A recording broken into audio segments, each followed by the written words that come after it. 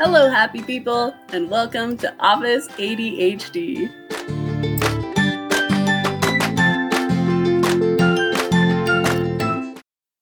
Welcome to Office ADHD. I have the pleasure to introduce you today to Josh Salmon.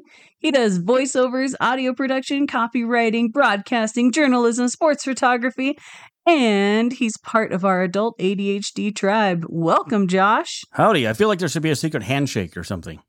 I know, right? We totally need a cool handshake. And thanks for saying my last name right. Everybody says that wrong. Really? How do people want to say your last name? I don't know. It's a fish. It's not that hard. It helps me weed out the telemarketers, I guess. Ah, excellent. Okay, so since we're talking about telemarketers, I have to tell you my favorite telemarketer story. So it's back from the days when we, had landlines and people would call and ask us about our long distance all the time. My sister, and every time whenever she would answer the phone, and they would be like, "Hey, you want to check out our long distance plan?" She'd be like, "I'm sorry, we don't have a phone," and hang up. It was pretty awesome.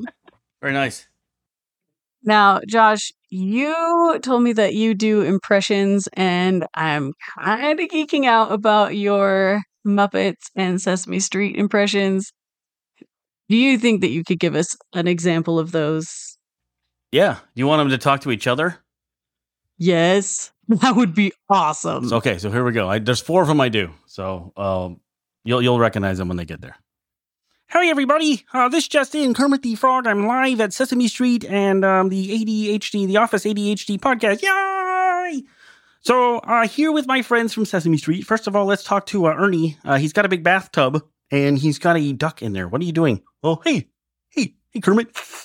Please pass the towel. I'm here with my rubber ducky. Rubber ducky, you're the one. Okay, thanks. So let's go out to the street here, and our roving reporter, Cookie Monster. No, Cookie Monster, don't eat the phone, or don't eat the microphone. Sorry. Cookie Monster like to eat everything. Nom. Okay, never mind. He ate the microphone. Sorry, folks. Okay, and let's go to Grover, who just flew in with his super cake. He's Super Grover.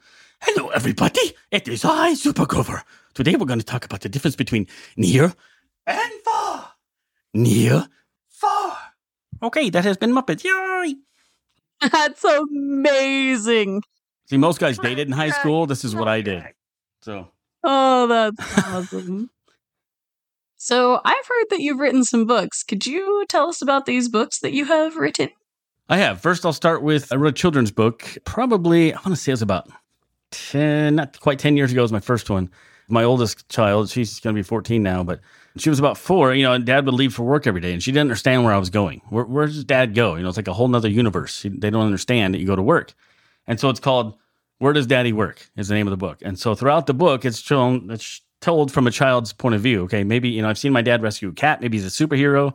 Dad likes to play baseball. Maybe he's a baseball player. I've tasted Dad cooking. I know he's not a chef, and there's a little bit of humor and there's kind of tongue in cheek. And at the end has a name tag. It never says what the job is because that way it can be any dad. But it says the job he does best is being my dad. And so Aww. I did the pictures on that. And I'm not a great artist, so it looks like a little kid drew it, kind of, sort of. But it's congruent all the way through. The guy looks the same. And it kind of looks like me, except for when he's mowing, he's grunting. I don't grunt when I mow. But anyways, yeah, so that's a fun one. Second book I did was Frankie the Friendly Monster. My wife illustrated that one. She's a much better artist. But that was basically about a kid who's starting 5th grade at a new school. And, he's the monster. So obviously he stands out like a sore thumb, besides being the new kid. That one's, by the end of the book, he's the coolest kid. Everybody's like, hey, is he going to eat us? Is he going to kill us? What's going to happen? And some kids are like, hey, let's give him a chance. And then so he ends up being cool. But that's kind of about me because I was on my 5th school by 3rd grade. Not because I was bad, just because we moved a lot. So, oh, wow. Kind of about me in a way. And then the last book I did was 2 years ago. I released a book of poetry, which is, I'm not a poetry guy. I'm not a roses are red type thing, but it was actually intended to be song lyrics. I started in my early to mid 20s, and I was going through some really tough times about when I was 23, 24. Contemplated, ending it, but I didn't think I ever would, and I didn't. And so I wrote a bunch of stuff. Then it was kind of deep. Put it on the shelf. Didn't do anything with it for 20 years. Here I am, 20 some years later, father of 2, been married for a long time. My life's completely different. I'm twice the age I was then, and I finished it. I added some new stuff to it, to make another chapter. So it's kind of like full spectrum of my life, basically from my 20s to where I am now as an adult. And I sold out of those. I just sold them recently, had that one published recently, and I might have to do a second printing. So that one is called Ponderings of a Guppy, and it's only available locally. I didn't do anything online or anything like that. And it's just a paperback book, but it's, I think it's about 30 pages. And so some of it's really funny and some of it's serious. And most people who know me don't know I even have a serious side. So it was a little bit different to them. But yeah, there was some silly, funny stuff in there and some newer stuff too. So that was neat. So those are the 3 I've done. Well, and I think that's great that it goes the full spectrum, that, it shows that I was here and then this is kind of your progression. And it's really good for, I think, kids and even, youth and people to read, because then it shows that, hey, you're not always going to be stuck where you are, that you're going to still learn and progress. Oh, definitely. Yeah. And, I just had, these were supposed to be song lyrics and we only turned one of them ever into a song, bands I was in. And I kind of put them on, in the drawer and moved around and stuff and just carried them with me. And kind of, I didn't really write a whole lot of poetry between the time I was like 27 to until I just recently, a couple years ago, rewrote some. I wrote different skits, and I did journalism stuff writing, but I never actually finished this type of stuff. So then I pulled those out one day and I'm like, wait a minute, this might be kind of a cool book. I'm going to have to add, some now, looking at my life now. And so then I did that. And then I said, hey, maybe other people can relate to this. And so I decided to publish it. Well, for sure. And on top of publishing books, tell me, how did you get into broadcasting? Accidentally, kind of. I went to school and we moved here, went from California to Nebraska is where I live now. And so I didn't want to be here. I was 15 years old. My whole friends was out there. When you're 15, your friends are your life. And so I was rebellious basically the last 3 years of high school. Now, my rebellious is like, okay, I'm going to not do my homework and hang out at McDonald's. Yeah. I didn't light anything on fire or steal anything. But anyways, I really didn't work very hard in high school as much as I should have or could have. And so I didn't really have the grades nor the money to go to university. So I said, okay, I'll try the community college. Went to California, did community college semester. Didn't really care for it, Came back, took a year off. Worked a year in Nebraska, then went to college here. Well, they didn't have journalism. I wanted to do newspaper, which is what I do now. But anyways, they didn't have it. And I have this media arts, which is kind of, a little bit of newspaper, a little bit of photography, mostly broadcasting type thing. You can either go video or audio. And I'm like, I don't want to be on front of a camera. So I did the audio thing. And I kind of messed around with that when I was a kid, but never really thought of doing anything with it. I absolutely loved it. And so I've been broadcasting for 20 years. That's amazing that you just kind of fell into it and then you're like, well, here we are. This is just what we're going to do now. That's awesome. I own two of my own sports broadcasting networks. I just started this year, and then I have my own podcast, and but I still have the broadcasting, but newspaper is my full-time job now. That's great. And one of the things that I love about hearing your journey is that those of us listening that, have known we have ADHD or just even that have just found out they have ADHD, we can look back and say, oh, yes, I see your pathway. I see you. And I understand this whole changing things around and sometimes just landing on something and there you go. Because you are actually just recently diagnosed, right? Somewhat recently? It was probably about 9 years ago, something like that. I was visiting with a psychiatrist or psychologist anyways, and just going through some other personal stuff. And as I was talking to him, I wouldn't finish my thoughts or just little signs were like that. And one day he's like, "Do you ever been tested?" And he's a real nice guy. "You ever been tested for ADHD or ADD?" And I go, "No." And so he gave me a little quiz thing, and he's like, "You're right on the border, and you might want to talk to your doctor." And so I talked to her about it, and she did the same kind of thing. The signs were there and that kind of thing. And so, it's always actually been in my life, but nobody's really diagnosed me with it. I think because I really didn't have the hyper part. And my best friend growing up had it, but he was extremely hyper. And so I was always pretty calm, and I didn't really, but my mind was wandering, a million miles away. I do okay in school. I wasn't an A student, but I wasn't an F student, got my stuff done, but my mind was wandering. And so nobody really figured it out too much until I got older. And so now as an adult, you've got a family, and jobs. And so it's a whole bunch more on your plate. So I do take a medicine for it, and it helps kind of, get rid of the squirrel moments, as I call them.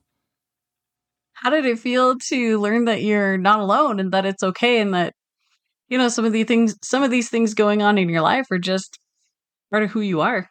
Well, and it's not too bad. It's kind of weird because I still don't know that I'm not alone because nobody else in my house has it. Luckily my kids don't have it. And my wife doesn't have it. They all do very well, very good concentration. As I look at some of my family members now, very close family members, I'm like, yeah, they probably had that too, and just were never diagnosed because they're in their 70s or 80s, and didn't really have that kind of thing then. So they just learned to live with it. Well, it's a little different for my family to try to understand, why is dad forgetting to do this, or why doesn't he do this? I've already asked him, or why is he doing that but not doing this, and it's different for people that don't have it. Luckily, my wife is a special ed teacher, so she understands kind of the mentality there of different people with autism, and down the line. And so once I told her what's going on and, some of the tendencies that happens, then she's, really doing good with that. And my kids have adapted, that's just the way dad is. And, there's a notice if I'm off my medicine a little bit.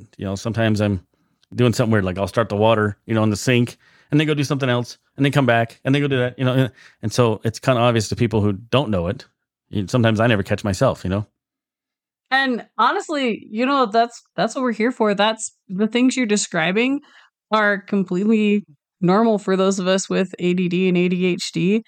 And that's one of the main reasons that I'm doing what I'm doing, is because I want people with adult ADHD to know, hey, they've got a tribe. They've got people here that understand and that can help them through this.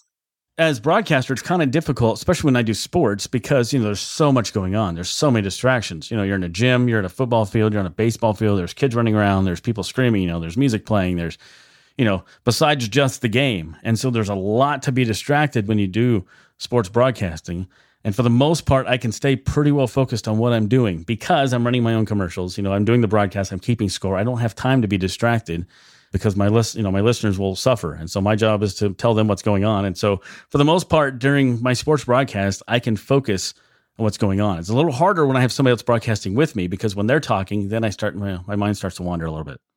Oh, yeah, because when you're doing your solo broadcasting, then you can hit that hyper-focused stride and just be in your zone and you're fine.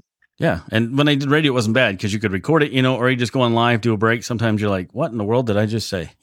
But it was radio. But yeah, it wouldn't work so much on TV, and I never had any interest in doing television. No, for sure. Television's its own monster. So one of the things that I did want to ask you is, and especially even in the light of you sharing your poetry and some of your thoughts to help uplift others, what would you like to share with those out there that are listening that are wondering how they can achieve all the things that you've achieved and are kind of fighting their own battles? What would you like to tell them? Well, don't deny it, first of all, because that's going to be the worst thing you can do. You've got it and you got blessed with it. God gave it to you for a reason, for whatever reason that is. You may never find out, but that's the way he made you. And so deal with it, find a way to deal with it. Yeah, maybe it's medication. Maybe it's, something else. Maybe it's a support group. We don't have anything like that around here. So it was kind of weird when I got diagnosed originally several years ago. I told a buddy of mine who I'd gone to high school with, and I said, hey, I recently got diagnosed with ADD. And he goes, well, duh. And apparently, he knew it all these years, and I had no idea, So it was kind of eye-opening to me. I'm like, really? Has the science been here all this time and nobody said anything, Because they just like me for the way I am. They accept me for way, and that's what I'm telling people. Accept yourself for the way you are. You've got ADHD, ADD, just, that's fine. Find ways to adapt it. I make a lot of lists. I email myself a lot. There's ways. You're going to have squirrel moments, where you're distracted. You're going to have things that are going to happen.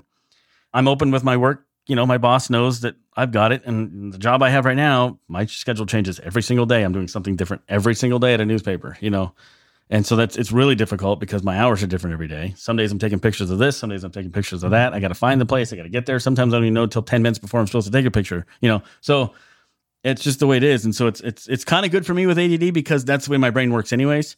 The best way I describe ADD to people is like, like with NASA or any kind of production studio, like the back scenes of Jimmy Fallon or something, when they show the production room and all the TV screens, that's what ADD is. Okay. I have all those TV screens going on my head, but I'm flipping the channels all the time. That's the best way for me to describe ADD. So I show my kids and I was like, here's what it looks like in my head, figuratively, and they get it. They're old enough to understand. But I was like, so there's all these TV sets and I'm not really focusing. I'll watch one for a little bit and I'll watch the next one. So that's kind of what living with ADD is like to me. No, that's great. And I love that. And I love that whole idea of, just accept yourself for who you are, where you are, and speak confidently about it with other people that this is a good thing. And it makes it so that you can multitask, so that you can change your tasks up and, move forward, knowing this is who you are and this is a good thing.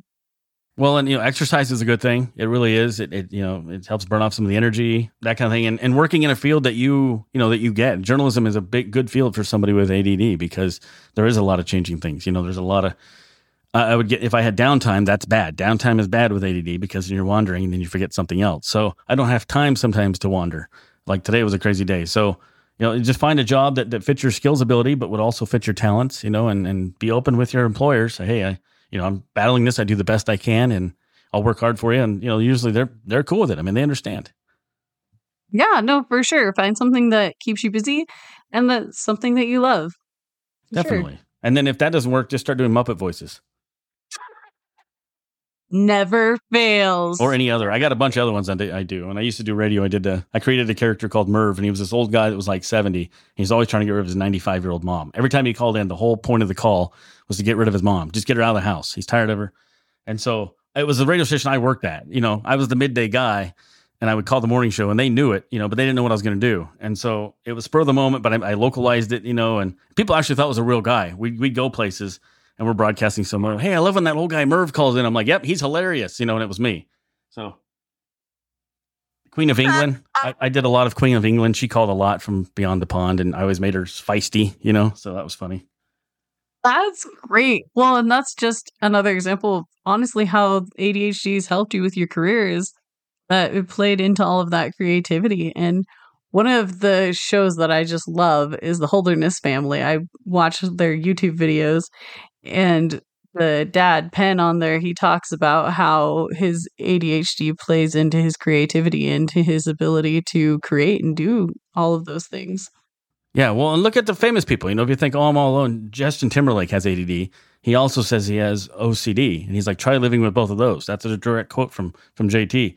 So, there's other people. There's lots of celebrities that have ADD or ADHD. So, it doesn't make you a bad person, and it doesn't mean that you can't be, famous or whatever your aspirations are. It doesn't matter. Everybody, people have got it. We've got it for whatever reason. They really can't get rid of it. You don't really outgrow it. Some people get better as they get age. Some people had it worse as a kid, but that's just the way it is. So find ways to, to make a better you. Yeah, we're here for you. And everybody check the episode description so you can make sure you can find all the links so that you can hear more of Josh's fun voices and more of his content down there. Oh, yeah, this is awesome. I didn't even know this kind of thing existed. So this is cool to know that I'm helping maybe other people out, and this helped me out a lot. And then, I'll go back and listen to a lot of the other episodes. And so then I can relate to some of those too. Very cool. And I did one episode of my own podcast where I did a dating type show. So I was all three contestants, the host, the girl, and everything. And I did 2 different episodes of that. Well, one time Beavis and Butthead were on, so I had 4 contestants. So I basically did 5 or 6 voices in each one, then produced it all, overlapped the voices. It took a while, but it's really funny. That's awesome. That's the episode that I'm going for first. Thank you so much for coming.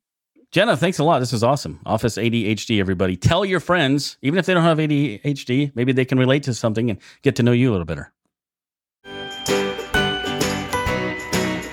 Thanks so much for listening. To learn more about anything we talked about today, head over to officeadhd.com.